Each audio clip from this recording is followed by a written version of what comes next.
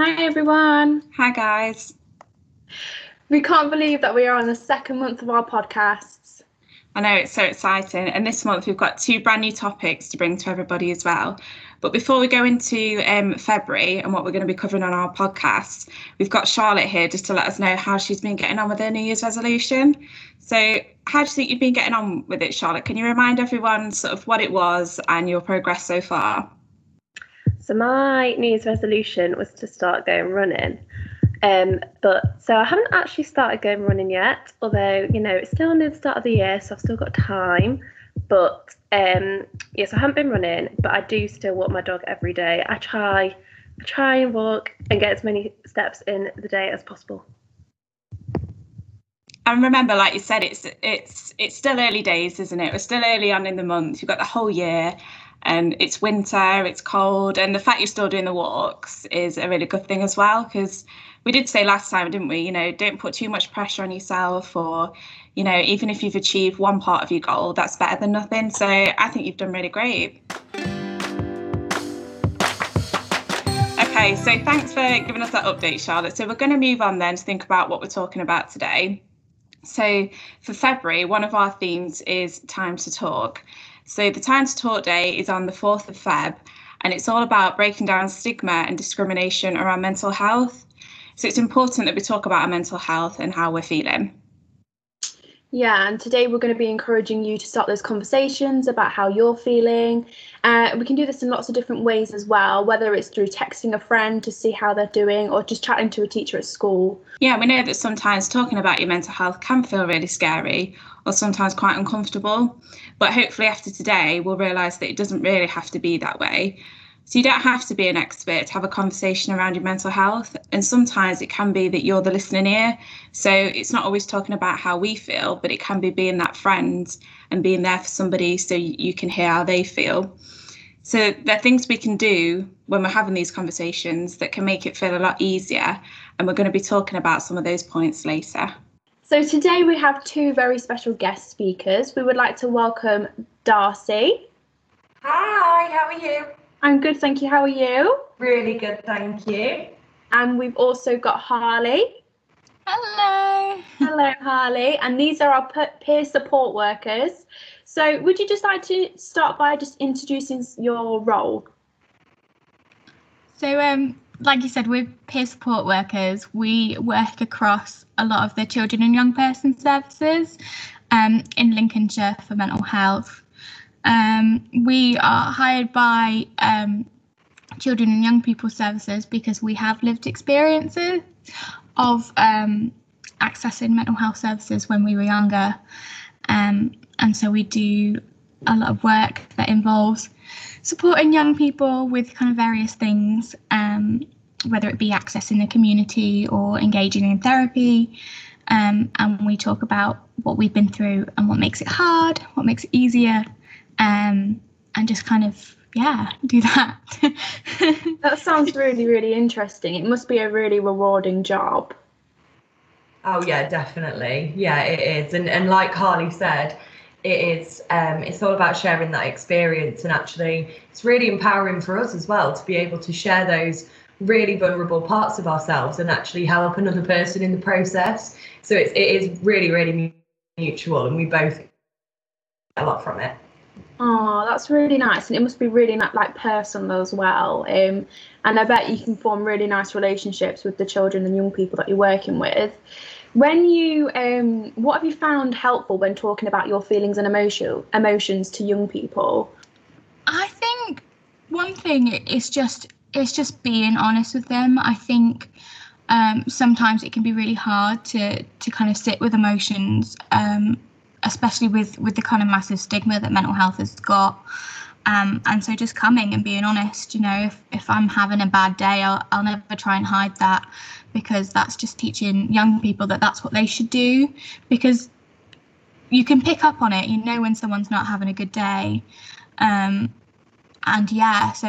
that's what I find really helpful in trying to be true to yourself and modelling that. And it just helps young people do exactly the same and be true to themselves. That's kind of what I'd say.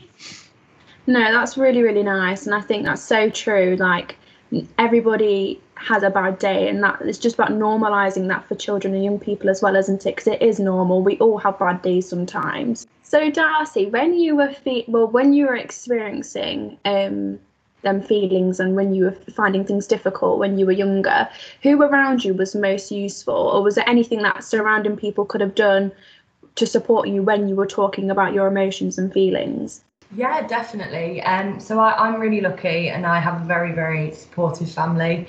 We're quite open about our mental health, and again, that's because we've all experienced it together, and a lot of people in my family do suffer with their mental health, so it is constantly a conversation, which I find really helpful. I found that just someone asking what was up and actually listening to what I had to say as the answer was really helpful for me, because I felt like I could soundboard what I was feeling and kind of get that weight off my shoulders and have some helpful insight back, and someone that really cares about what you're saying, cares about how you're feeling, and wants to help in whatever way that can be.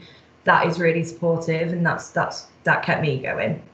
Oh, that's really nice, and especially that you had a supportive family. Yeah. What about at school? Like, did you find anybody in particular, would you find that teachers would be helpful at school as well? Yeah, I had a really lovely teacher at school that I could go to if I was having a bad day. They were the first person that I told about accessing CAMHS, and they actually really supported me to come to all of my appointments. And if I couldn't face doing it on my own, they would ring up and they would do all of that for me. They were absolutely brilliant, and they shared safely and only little bits, but they shared a little bit of their experience, and it made me look at them in a whole different light. So that's what I try and do with my job now. Oh, that's really nice. And I think it's really important, because especially with some young people who don't feel comfortable speaking to their families, that if they've got them people at school or even that one trusted person, it can make a massive difference. Harley, if you could go back, what would you have told yourself when you were worried about talking about your feelings and emotions to other people, or even at school or at home? I actually had a bit of a similar question with one of my young people that I see at the moment. So I think that's quite apt that it's come up. I think one of the kind of biggest things I'd hope that I could get myself to understand is that until you start talking about it, you can't get the support for it. And it's kind of basically as simple as that, although the process is definitely harder to do. But you know, if you're struggling with how you're feeling or how anxious you are, or even things like thoughts of self-harm and things like that, if you keep them to yourself, then you can't access support for that. But as soon as you start talking about it, you can end up with the right people at the right time who can support you properly. And even if you've started talking about it, I think there is a huge thing about wanting to kind of trust and grow a relationship. But again, the longer you keep some of the details, just the longer you're waiting to actually get the support. So I think we can be our kind of best friends or our worst enemies, and really to help support yourself, it's about talking about how you're feeling.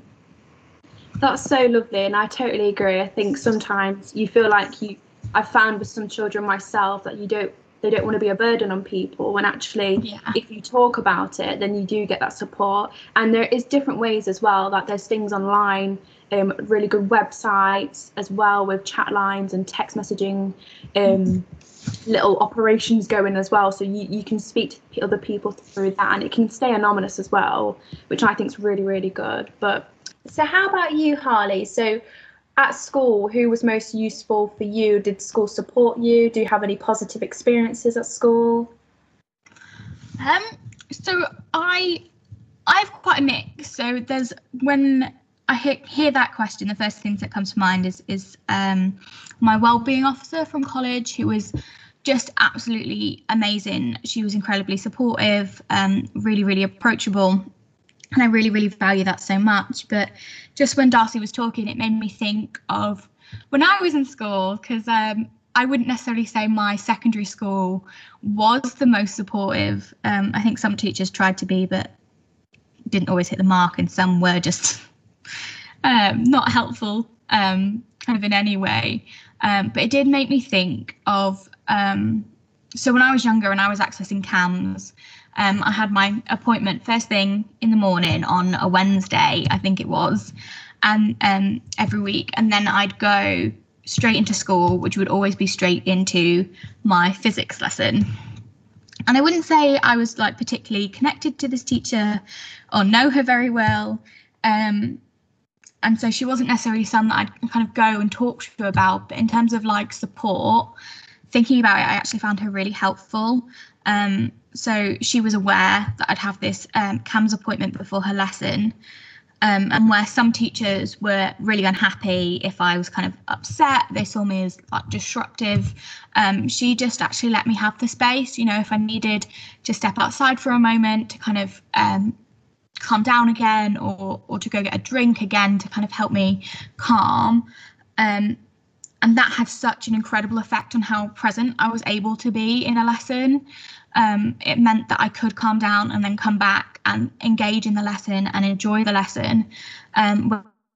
The people that would just expect me to kind of be okay because that's what they told me to be. I wasn't able to engage with those lessons. I wasn't able to be present because I was just so wrapped up in trying to control my emotions.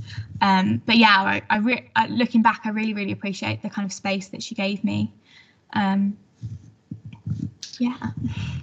That sounds really useful to know, because sometimes less is more. So even though, like you said, you didn't have that particular relationship with that teacher, that's her just showing you the space that you needed and just allowing you to just do what you needed to do first is really, really nice. And yeah, it can be really difficult when there's teachers that particularly don't understand and just expect you to bounce back and go straight into another lesson and do some maths or English or whatever your lesson is. Your head space and your head frame of mind isn't in that frame of mind really, because you've had such a heavy, you know, talkative session with your practitioner or whoever you're seeing for support. So it can be really difficult. So that's really good to know. Thank you, Harley. Thank you so much, Harley and Darcy. That was really, really useful, and I'm sure some children and young people would have found that useful as well. But I'm sure we'll hear more from you throughout the podcast. So thanks for that. Thank you. Yeah, thank you. On the Time to Change website, we noticed 5 really good tips to get them conversations going. Yeah, so shall we have a little look at these now? Yeah, so the first point mentioned is to ask questions and listen. This can be really helpful to understand how that person's feeling. Yeah, and it's also important to try and remember to be as open and non-judgmental as possible when you are sort of asking those questions and listening, because it's important that the person feels like they can open up to you, isn't it? Yeah, definitely. The second tip is about the time and the place. You could start a conversation when the person feels comfortable, or they might find it easy to open up whilst doing something else, such as going for a walk. Yeah, and it might be that when you sit side by side, so, you know, when you face on with somebody, sometimes that can feel quite intimidating, can't it, or quite intense? Yeah, definitely. So I think like side by side, or like you say, walking, it's not as sort of, you don't feel the pressure, do you? No, I don't. Yeah, no, I don't know what it is. It's just being in an open space and just like being in a different environment rather than just sat down face to face in a room together. The third one is don't try and fix it. We know it is tempting to want to fix things for people, and when we see them sad or worried about something, which I think is so important. Yeah, because sometimes we want to jump to that quick fix, don't we? Especially if it's like a friend or a loved one, you just can't bear to see them sort of upset or down. But it might be just listening for sort of the first maybe conversation or the first couple of times you talk about it. And sometimes just having someone to talk to is helpful in itself. Yeah, definitely. And I think this is another important tip. The fourth tip is treat them the same. So try not to react when they tell you what's been going on for them or how they're feeling. I guess as well, what we mean by this is to continue doing the same things as what you did before. If you would normally go for food with them or go to the cinema, keep asking them to do them things. I know when I was younger, if I said no to something, that I was worried that they wouldn't ask again. So it would just be nice to ask. Keep asking. It's just really comforting for that person, even though if they might say no, that they know that you still want them to go anyway. Like they're still wanting to ask you, if that even makes sense. But yeah. Yeah, it's about including people, isn't it? And sometimes we're not feeling our sort of best self, but it's important to keep asking people and just being supportive as well. So sometimes keeping it simple. So like you said, just keep asking people or keep inviting people and just making sure you're there for your friends, really. Definitely. And the final tip is just to be patient with them and don't get offended if they do not feel up to doing normal things or just talking about how they're feeling right now, because it can be really, really difficult and everybody has a bad day sometimes.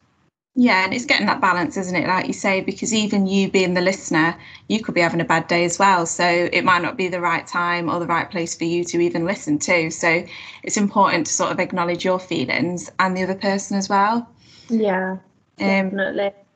But remember that they might not be ready to talk, like you just said, Annie, and that's also okay. So there's lots of ways to show that you can care about somebody as well.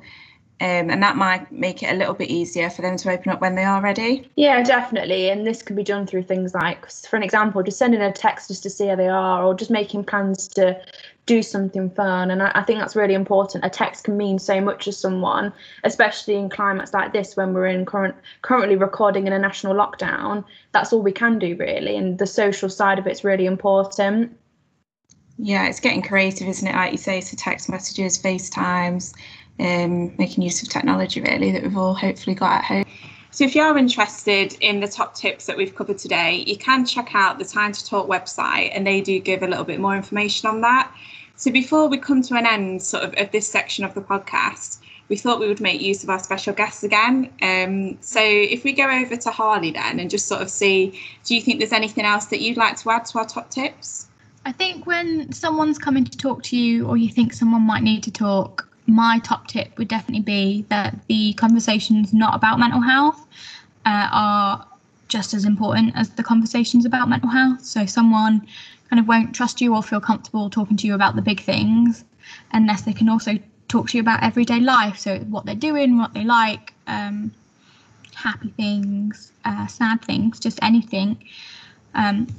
What you're kind of seeking is the connection, and it's the connection that helps build trust. So that would be my top tip. I think that's a really good one, and it sounds like it's that relationship building, isn't it, what you're saying there? So Definitely. Creating that bond and just normalizing it, and even just having a chat about what we enjoy as well. So we're all human beings. It's not just tell me about your mental health, it's about making those relationships. So I think that's a really good one. What about you, Darcy? I think my tip would be reminding yourself that it is okay to reach out. We're aware of the feelings that can come alongside doing that, and you can feel guilty or feel like a burden, but reminding yourself that you've done the best thing and that is the best way you're going to be able to get support. Remind yourself that it's okay and be kind to yourself. Nice. It sounds like a lot of sort of validation there, and being kind to yourself, which is really important, isn't it? Sometimes we put a lot of pressure on ourselves, and it's important to be brave and move forward to talk about our mental health and wellbeing. So thank you for that. So we'll be saying goodbye to our guests for today. So bye, Harley and Darcy. Thank you for joining us. Thank you. Thank you for having us. Thanks. Bye. Hopefully today's podcast has helped you to get that one step further to sharing your feelings with others. Yeah, or even supporting others to share their feelings as well. So just trying to remember that being a listening ear can make a massive difference. Yeah, 100%. But we really hope that you've enjoyed our podcast today. We've come to the end. And next time we will be talking about how to love yourself and others. And if you would like to give this week's challenge a go, we're looking at maybe trying one of the top tips for talking about mental health or being a good listener in terms of supporting friends or family with mental health. So check out the website or listen back to the podcast and see which one you'd like to give it a go.